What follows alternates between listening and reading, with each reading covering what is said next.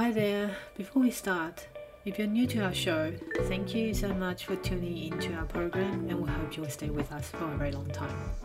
And if you're a regular listener, thank you so much for your continuous support throughout this period of uncertainty. We're really grateful for all your kind words and encouragement. You really help this podcast to gain a great exposure as our mission is to center the perspectives of the people who look like us and as women and people who are marginalized historically to the sideline of conversation. So if you haven't already, we encourage you to subscribe to our podcast on Omni, Apple and Google or Spotify. Leave us a rating and a review. And if you'd like to support us, please head to Buy Me Coffee page to make a donation, which will help us to continue the intersectionality of the podcast industry. Hey y'all, this is Jessie. Hi, this is Helen. And we are Asian Bitches Down Under. I am back from Wellington, New Zealand. Yes, from your lovely break and your visit to your friends. Yeah, my friend's wedding, which was beautiful. Wellington, have you been to Wellington, Helen? No, I haven't. Only been to North Island. Yeah. Oh, okay. It is on the North Island. Oh, it does? Yeah. Just didn't tell. Don't worry, nobody knows anything about New Zealand. I base geographic knowledge about Honestly, New Zealand. Nobody needs to know anything about New Zealand. I've only been to Auckland. Okay, Just kidding. I've only Just been kidding. to Auckland. Yeah.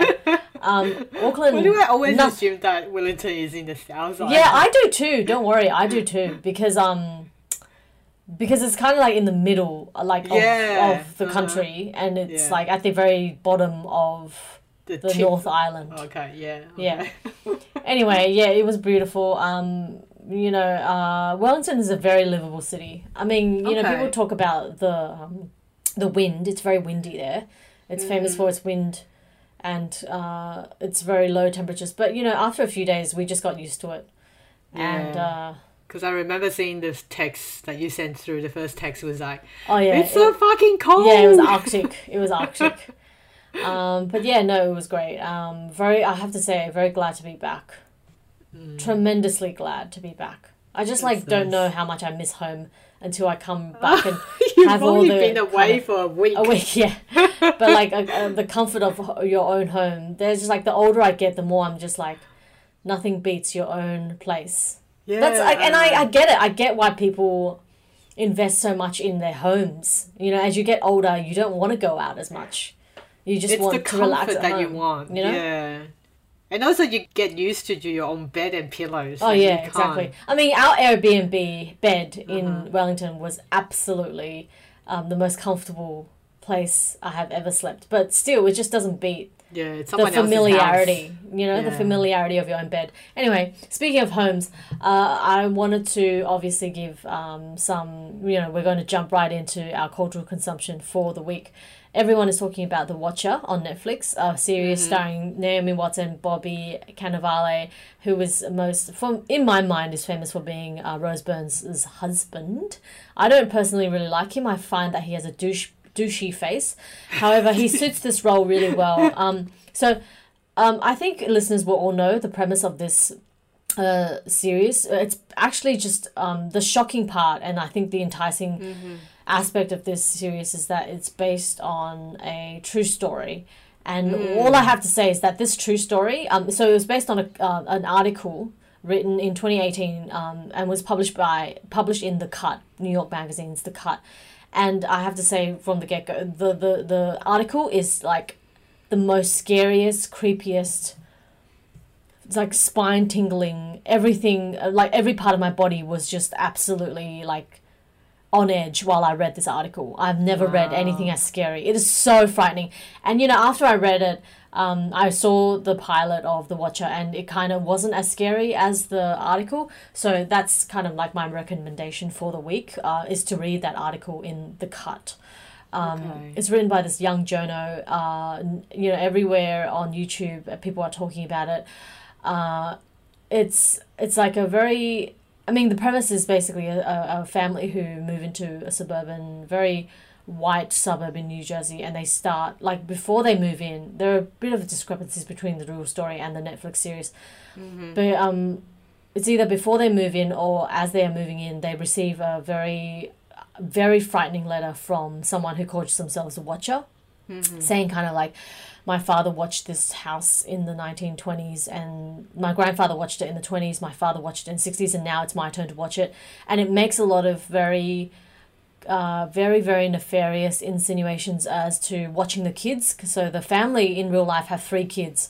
In the series, they only reduce it to 2 kids. And like it's just you absolutely have to read the article, because they publish bits of the letter inside the article, and it is by far the scariest thing I've ever read. Because like, I don't know about you, but I personally, I reckon this is just generally a common thing, but I find there's nothing more frightening than, as a woman, I guess, also by the idea of someone watching you. Like for me, there's nothing more frightening than this hint of someone saying that they're watching you. Like that is, even if they don't do anything, I just think there's nothing scarier than being surveilled in your own home, you know? Yeah, in your own home, because it's supposed to be like a place for comfort and safety. And privacy. Privacy. Yeah, I value privacy above everything else. So yeah, that is my little recommendation for the week. So this piece is written by Reeves Wilderman, and it's originally called what? The Haunting of a Dream House or something. Yeah, like it's 657 Boulevard Avenue, I think, right? Oh, in Westfield. Even have the address. The address, yeah. So you can actually even look it up on Google. It's really terrifying. It's just the most terrifying thing ever. So you've only watched the first episode? I've only watched the first episode. Yeah, and I'm not sure if I'll keep watching, to be honest, just because I am not in a very like serious watching mood at the moment.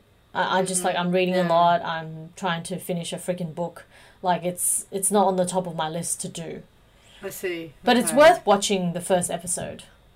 You say it's created by Ryan Murphy. Yeah, who also did. Yeah, he's done mystery thrillers. And he's done another series, the Dharma Murders or something, that other people are talking about. On the talk the past few weeks, which I haven't seen because I just I've heard it's quite gruesome and violent, so I'll give that a pass. But what about you, Helen? What have you been watching? Okay, so last 2 weeks, I have been following a South Korean TV drama which is streaming on Netflix as well. It's called Narco Saint, but the original Korean name is called Suriname. I cannot pronounce it. I'm so bad at pronouncing like foreign words. Suriname, which is a small South American country. So this TV series is directed and co-written by Yeon Jong-bin, and it's based on a true event. The drama depicts a hard-working entrepreneur who has no choice but to risk his life by joining secret missions of government agents to capture a Korean drug lord operating in Suriname. Suriname. Yeah. That's how I pronounce it in Korean. Yeah. Right. So it's quite interesting because you follow this just everyday. Well, he's not actually everyday hardworking, normal, average dude. He was like involved in a bit more kind of on the peripheral of illegal operations of like karaoke bars and selling, commodities that's like under the table. Before that, he struck a deal with his friend to go to Suriname. I still can't pronounce the name of the country. Suriname to... Is that a fictional country or a real country? No, it's a real country. It's actually... I never heard of this country. Really? Can you spell it for me? SURI and N... Oh, Suriname. Suriname, Yeah. Okay, yeah. Yeah, I never heard of this country before. I've seen it. I've seen it. Like, I don't think people talk about it a lot. It's such a tiny country. Yeah, it's so for the listeners who don't know, it's next to Guyana, and French Guinea, in Africa. So it's on the. Oh, is it Africa? Why? Yeah. Goodness, did you say South Africa? I said South America. We can all be forgiven. Actually, you are right. No, it is in South America. Yeah. Okay. I'm the one who's wrong here. Sorry. It's it's French next to French Guyana. It's Guinea. On. Yeah. It's like at the top of South America, kind of top in the middle of top tip. Yeah. Very very tiny. Yeah. Yeah. So we follow this guy, Ingu Khan. He actually reminds me like this. He reminds me of our dad, the character that he plays. Like he would do anything for business, as in take it, yeah. You know, Yeah, of course. You just do it. That is the mentality regardless. of my life. I'm not kidding. Yeah. So he was persuaded by his friend to go and import this sort of fish called skate fish, similar to stingrays, as a delicacy to Koreans, but they don't eat it in Suriname. So he was helping his friends to import, and while they were like really resided there to help the fishermen to catch and then to put it in containers and ship it to Korea. And during one of the shipment, it was being intercepted by the border control, and cocaine was discovered in that shipment. So his life was like turned upside down. He was prosecuted and sentenced for like 7 months in jail. And when he was released, he was still trying to figure out what happened because his partner, who is his best friend, died when they were escaping from being captured by the police. And he was trying to figure out what happened. And the secret government agent from Korea kind of visited him, who is actually I don't know if you remember, he's the guy who was a good friend of the protagonists in Squid Game. The one with glasses. Yeah. The guy one with like the nerdy. Yeah. I remember. Yeah, he was the last one to survive with him in the game. Yeah. So he played the secret agent who striked up a deal with him and asked him to join the National Intelligence Service as an undercover to capture the drug lord. So I think there's been a lot of genre in drug cartels in US TV production, but this is the first time that I've seen the South Korean expanded so well. They actually shot this in the Dominican Republic to produce this drama. It has a similar vibe. I don't know if you would be interested to watch, but it does have a similar vibe of Tokyo Vice. Right. Where the character like who kind of become interloper of the gangland and trying to play mind games with each other, except this is much more gruesome. Yeah. But sounds I think very violent. Yeah, it's very violent. The whole setting is very atmospheric. Because it's set on you can see there's a South American kind of vibe, and there's a really precarious surrounding dealing with drug. One of the interesting character that apparently isn't in the real life event was the Chinatown gangster that's in the TV series, Chen Zhen, who is actually played by, we didn't recognize until like second episode. He's a Chinese actor, Zhang Zhen.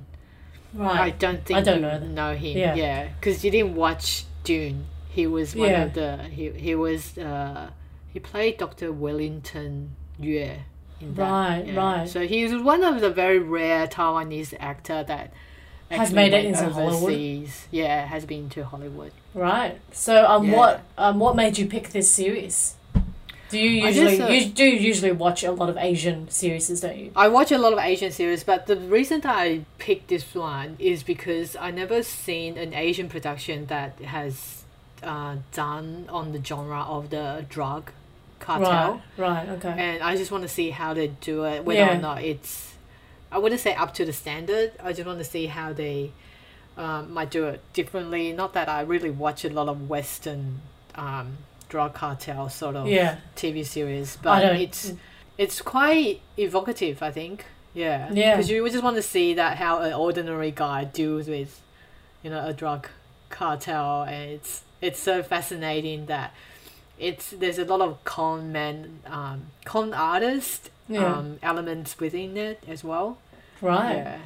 But it just reminds me of, it's slightly similar to Tokyo Vice. Well, there's no Ansel Elgort, so I probably won't watch it. I think you won't either. Yeah. Basic bitch here talking. What streaming platform is that now live It's on Netflix. Right, okay. Yeah. So also the same as with The Watcher on Netflix. I've become very disinterested in TV shows in the last couple of, I don't know, just like, maybe it's just because I'm in the mood right now of creating a book. I'm just like so disinterested in everything else. Okay, so have you been reading much? What have you Well, been the reading? only thing I've been reading also and kind of getting really obsessed with is, you know how the probably probably someone who I admire and respect beyond above and beyond anyone else on the planet is Wesley Morris, the New York Times film critic, and he came out and he's been saying I think he dropped a few hints a few years ago saying he's in the process of writing a book. I'm still waiting for this book. So every few months he drops an essay. And this past week he dropped an essay called Trash Nation, which I discovered on Autumn, of course. Autumn is the best thing ever invented. Listen to the essays, yeah. Yeah, so so it basically I find that I've listened to this article about 10 times now because I'm trying to understand. 10 times. Well, it's only 30 minutes long. So like yeah, I've listened to it 5 hours. Yeah, it's super, like it's not a big deal for me, and I love his writing, but it's basically this idea of how the genre of trash has disappeared somehow, and it has been transferred into American politics. So he gives a few examples about examples of trash movies. Trash is not trashy. When you talk about trashy movies, it's not exactly trashy. He kind of explains what trash movies. What they encompass, and he lists a lot of them. None of them I've seen, like Nuts from 1987, I think, or with Barbara Streisand. He'd mentioned Shaft. He talks about how trash as a genre is kind of like the twin of camp. It's inherently coloured, it's inherently queer, it's inherently like subversive. I think I'm still trying to get my head around exactly what he's saying. That's why I've listened to it so many times. But like I'm obsessed with Wesley Morris. I just think he's a god. Like I'm not someone who reveres anyone very very like easily, but I definitely revere him. Anything that comes out of his mind is absolute pure magic. So we'll link that article in the show notes. It's called Trash Nation if you just want to look it up on Google. Is it because there are more people worry about the political movements and the things that we, whatever that changes in the agenda of politics will affect our lives more directly nowadays, rather than in the past that people are just don't care about what's happening in the politics? Because I feel like maybe it's because we're getting older. That's something that we're starting to think a bit more as well. But then I have a sense of feeling that even younger kids in this generation, they're more in touch with politics than comparing to our generation. No, I think politics has always been close. Okay. Yeah. Well, I mean, that's not Wesley Morris's point. He's basically saying how he's kind of making the point of how in the past we used to only have movies that are centered around individual agendas, I guess. But these days, every movie has been Marvelized. Like every movie is like a Marvel saga. It's always got to be about saving the universe. It's always about morality and justice now. Yeah. But to your point, I don't like he mentions how the Fast and the Furious used to just be about car thieves, and now it's about saving the world. Like I think that's really he makes the most astute observations about the way in which film reflects what's happening in the society, political world. Like he has just the most like astonishingly bright mind when it comes to connecting things together. It's just honestly, it's just like mind blowing. I will never get over how clever he is. Honestly, okay. I mean, I can't get over how brilliant his writing is. And it's only 30 minutes long, so it's what 5,000 word essay. It's very short, so go and read that, guys. It's honestly it is. Listen to it. Yeah. Every time I come away from reading his work, I'm just like, I have this newfound sense of the world. It's absolutely extraordinary. That's amazing. Okay, so this week, actually the past 2 weeks, I have been reading Life Ceremony, Sayaka Murata's book that you passed on to me before you left for New Zealand. Have you finished it? I finished it and I found it so interesting. Well, I'm not surprised that because the way that I've already got used to the way that she writes, and so very unconventional, not the traditional type of writing that you expect from an Asian writer. She's a very strange and weird sort of, she writes a very strange and weird genres and stories. Yeah, it's crazy. Which I love. I know. I think a lot of people love it. That's why she's doing so well internationally. Her translations are selling millions in the West, I think. Yeah, that's kind of what I meant when I said more acceptable in the West. Yeah. One of the story that caught my attention was the one about multiple personalities. Okay, I don't think I read that one. That one was slightly different to the other ones where most of the stories it's about human body, you know, and very straightforward and gruesome sexual encounters. But whereas the one about personality, the multiple personalities, I forgot the story title name, but it's about how this woman that she presents herself differently to different groups of her friends, and then her husband's finding out that she has multiple personalities, as in really, really different personalities. So I thought that one was a bit strange compared to all her other stories, that I didn't think it fitted that much. So you're saying you didn't like that piece? I don't know. I just thought that one was a bit, not boring, but it was just a bit bland. I didn't think that kind of stories will be. Yeah, I guess in every collection you need something that is like the pastry between the cream. I guess that's a good description. Yeah. To balance it out. I find it interesting because like a lot of famous novelists come out with short story collections after their big hits. Okay. I to be honest, I'm not a fan of short stories. Oh, okay. I actually quite enjoy short stories. Okay. I don't want to take too long to follow. Oh no, I short stories give me a lot of anxiety, I think. Because I think I need to write this good. Like short stories are like the best writing you can ever. It needs to be really, really it's good so to good. be I know. Catch the attention. Yeah.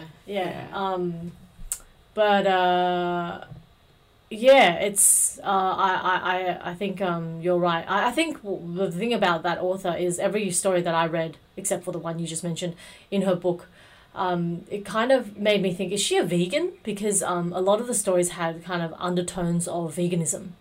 I have a sense that she's either vegan or vegetarian, or she's just been satirical about how society is over consuming on the meat. On animal meat, I think. Yeah. Because it has a similar tone of The Vegetarian. Yeah, exactly. Hung Ken. Yeah, the Korean writer. It has a very similar vibe, and she talks a lot in her story about consuming human. Animal and human meats. The cannibalism surrounding. Yeah. Any film or text about cannibalism, I think, is a text about veganism. Inherently, like you can't deny that. Yeah, and because her first story in Life Ceremony, the collection, really kind of opened my mind and made me wonder, why not? I know. The idea using a dead person's bodies for hair, jewelry, like making... Yeah, and like we're all about sustainability, right? Yeah, I know. So, like, why not? Why not? Yeah, exactly. And then, like, the main protagonist's husband... He is very anti using human flesh or human body parts. So he's more like the vegan in our world today, like sensing the injustice in it, or like just the freaking weirdness of it. You know, like if we all, I don't have a doubt at all that if each one of us steps inside inside a abattoir and see how cows are slaughtered, we would never touch meat. Would never. Or like if we see how our meat is produced, there's no way that there's no way any of us would not be vegans. Yeah. So I think I haven't researched it on Google, but I feel like she must have some sort of must be some sort of vegan or Yeah, or otherwise I feel like her work when writing about cannibalism, it's kind of like her manifestation about how society is you need to almost consume another person in order for your own success. It's talking about like kind of oppression or suppression of other people. Yeah, exactly. To gain power, or something like that.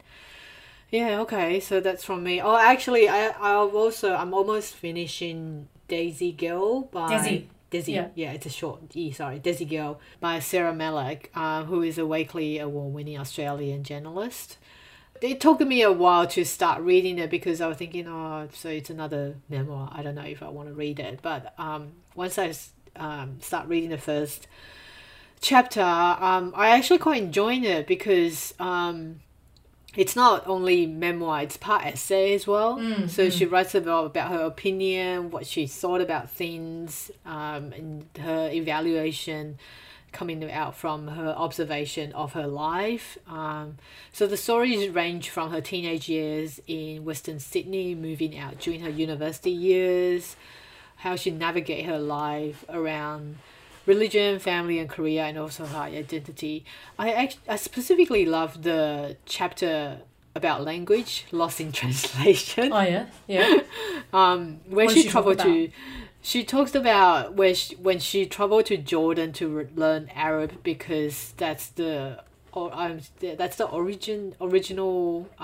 language for Islamic religion for her. And I guess it's imperative to learn the language of the religion to understand and interpret yourself. I think that's what she meant, because most of the interpretation you get is like secondhand. Yeah. And no doubt most of those interpretations from religion will be like by man.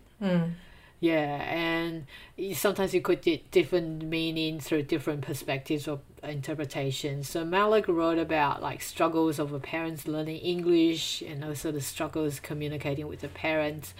I feel that kind of resonated with me and the generations of the immigrant kids. I think she's around our age. I think she's around I her 30s. think she's about your age, And there's a part where she describes the different values of language and dialects in her family.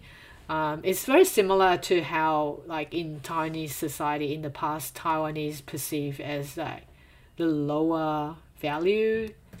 Well, it's there's a language hierarchy, and Taiwanese, exactly. Taiwanese is seen as like the Bogan equivalent of a country of Taiwan. Yeah, because it was Taiwan is a place being colonized, and there was like a hierarchy of Japanese and later Mandarin, and now people are so fond of English, thinking that anyone who could speak English is like on the top of the society, that kind of shit.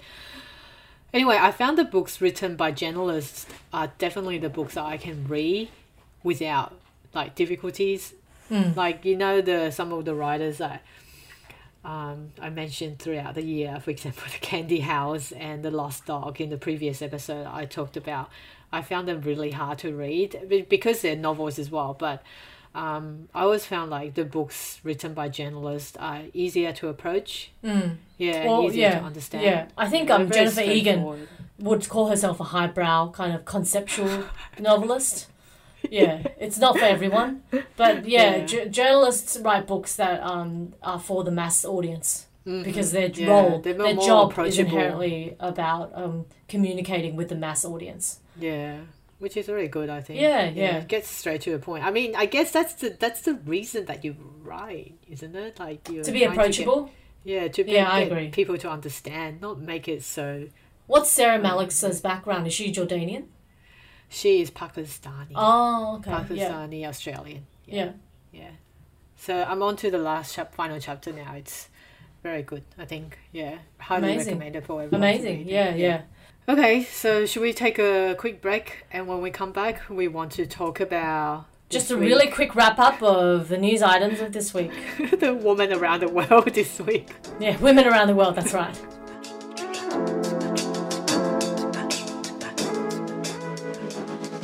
Okay, so we're back. 3 quick news items this week. The first one is good news for Asian Americans. Anna May Wong, the legendary Hollywood actress who worked in the early 20th to mid 20th century. She became the first Asian American to appear on the US currency. Now, it's part of like it's kind of like part of a program called the American Women Quarters program by US Mint. So Americans mint, the people who the department that print money. Every between 2022 and 2020, between 2022 and 2025, they're printing faces of prominent women from America, every couple of months. And so before Anna May Wong, we had Sally Ride, who was the first American female astronaut. We have Maya Angelou, famous activist and poet. And now Anna May Wong. And I wrote a piece for Women's Agenda about this. It's very sad reading Anna May Wong's life. I mean, she died very young. She was 56 when she died. Yeah, and the 50s. Fucking shit that she had to put up with, during her time in Hollywood.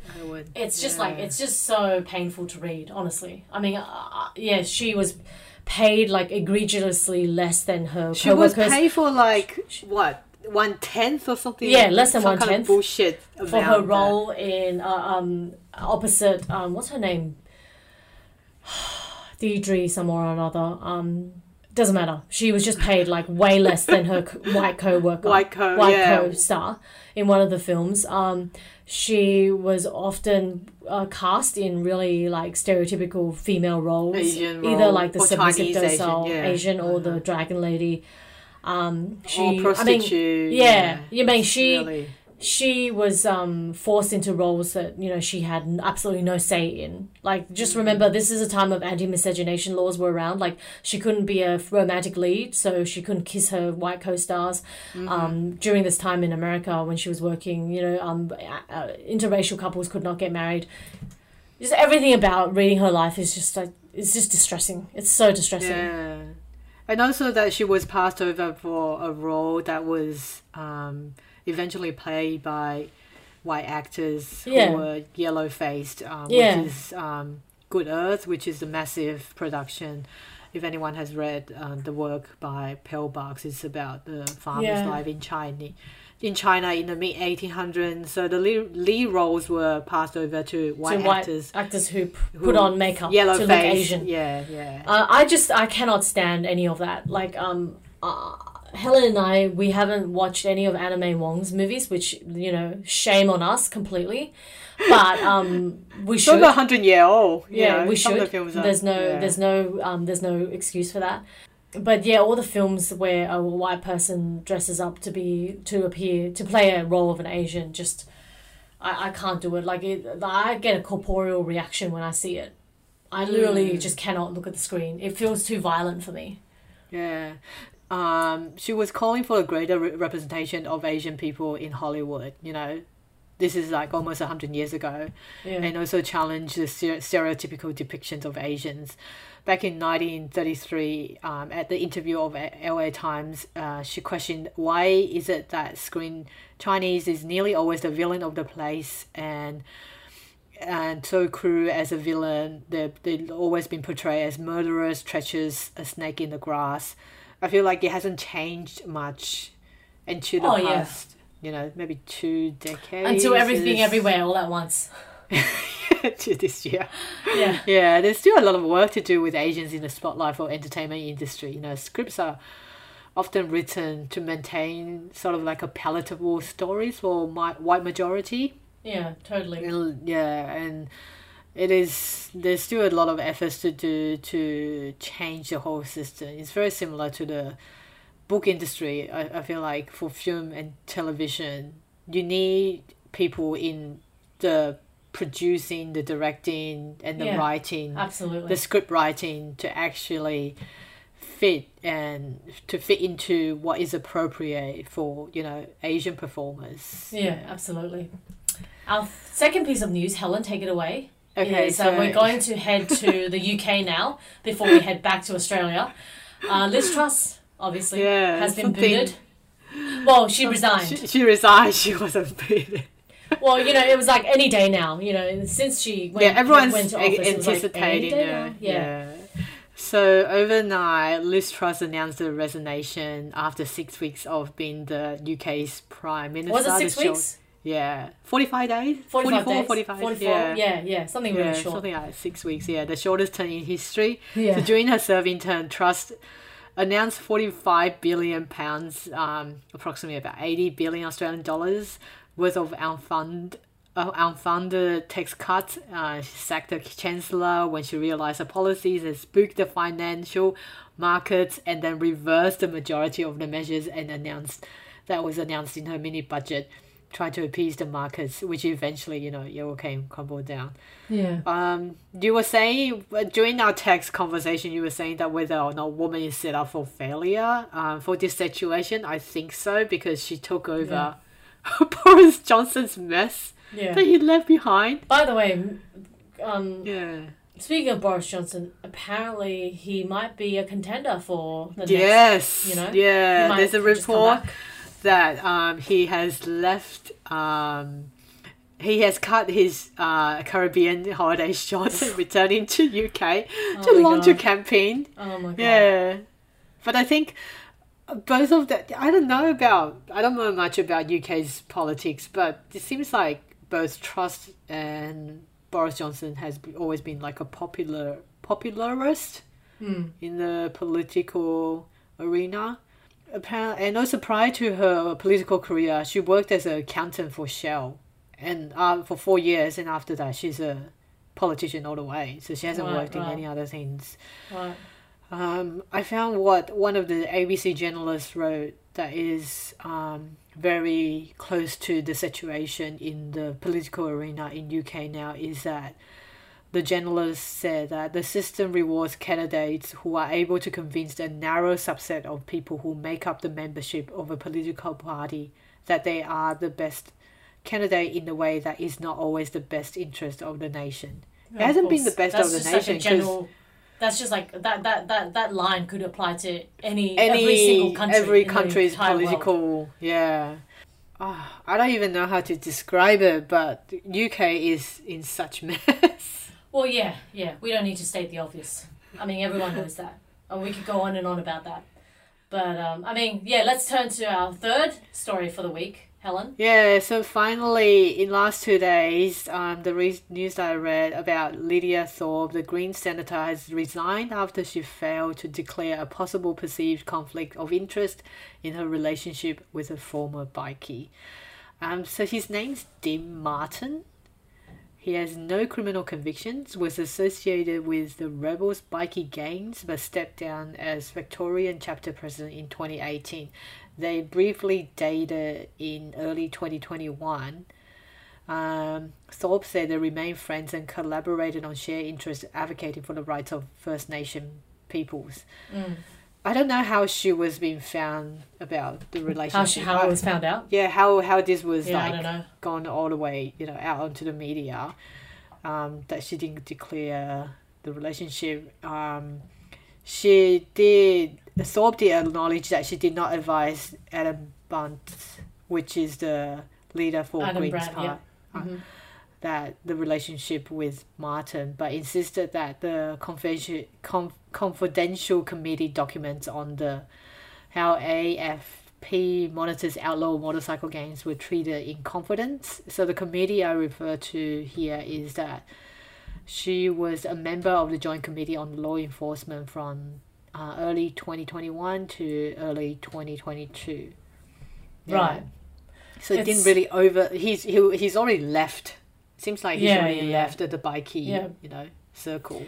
Well, it's just depressing because often, we've seen this a number of times when, something similar happened to Gladys Berejiklian, not disclosing past relationships, etc., etc. I'm obviously not saying that's the same story here, with Lydia Thorpe, but women just, after what's happened with, so many stories in the last couple of years, it's just like women are consistently set up to fail for a lot of kind of like errors that are errors in a way that, I don't know, I feel like, I'm not saying that, men get away with so much more, etc., etc., but it feels like it's this narrative of Lydia Thorpe being forced to resign due to this error in her, quote unquote judgment, and I'm not saying she didn't break any kind of policy law or, within her party. I don't debate that or anything. It's just like, I feel as though it's a uniquely female thing for this to happen. And it's just like, for me, I find it just like personally quite disappointing, because Lydia Thorpe is one of the politicians who I just like, how I feel about politicians. I have no time for them at all. I have zero respect for them. But at least Lydia Thorpe was a bit of a, at least even if her anarchic energies were performative, at least she was anarchic in like, at least she, stuck up the finger to, she wasn't, I don't think she was going to inherently change anything like systemically, like she would, I don't think that she would in this country ever be elected prime minister, for instance. Not gonna be that easy, because of just inherently, what this country, the kind of person that this country elects, she just doesn't fit that mold. But she is someone who I just thought, she had like, I just like people who are more anarchic and abrasive and kind of say it how it is. And she was more like that, so it's just disappointing to see her go this way. Yeah, I can already anticipate the mob of trolls, like right-wing conservative trolls, is going to go and verbally attack her online about this incident. And also how the right-wing media, such as the Murdoch Empire, will report on this news. It will be totally biased. I mean, I'm guessing it will be very different to how the Murdochs retreated to, for example, Angus Taylor, Ellen Truge, and Christian Porter, Barnaby Joyce. They report lightly on those male politicians, and because they think they are above the law, and on contrast that those right-wing medias will hit very hard on women, and especially women of colour. Yeah, exactly. And the things that they did is, they can't even compare. It's just very different. Christian Porter and Barnaby Joyce's pathetic behaviours, and so annoying. Yeah, it's very disappointing all round, all round. So we got to latch on to some good news. So hoping to watch a couple of anime Wong films, in the coming weeks. Let's aim to do it. Okay, that's right. Yeah. Okay, before we go, I want to mention that Slinter Theatre's second birthday party is coming up. As many of our listeners knows that how much we support Asian Australian theatre productions. None other Slinter Theatre, the production company, is celebrating their second birthday this month. They will be holding a birthday bash at Marrickville's Flight Path Theatre from the 26th to the 29th of October. The production team will be presenting new works and excerpts featuring very talented director, writers, actors, and designers from the fantastic Asian Australian theatre community. So get your tickets now for some amazing performance, and we will have the link for the ticket purchasing on our show notes. Amazing. Yeah. Cannot wait. So that's it from us this week. Remember to subscribe to our podcast on Spotify, Google, and Apple. Give us a 5-star rating. If you would like to support us, what we do here at Asia Bitches Down Under, head to Buy Me Coffee and make a donation for us to continue the intersectionality in the podcast industry. Okay, so that's it from me this week. Anything else, Jess? Stay safe, guys.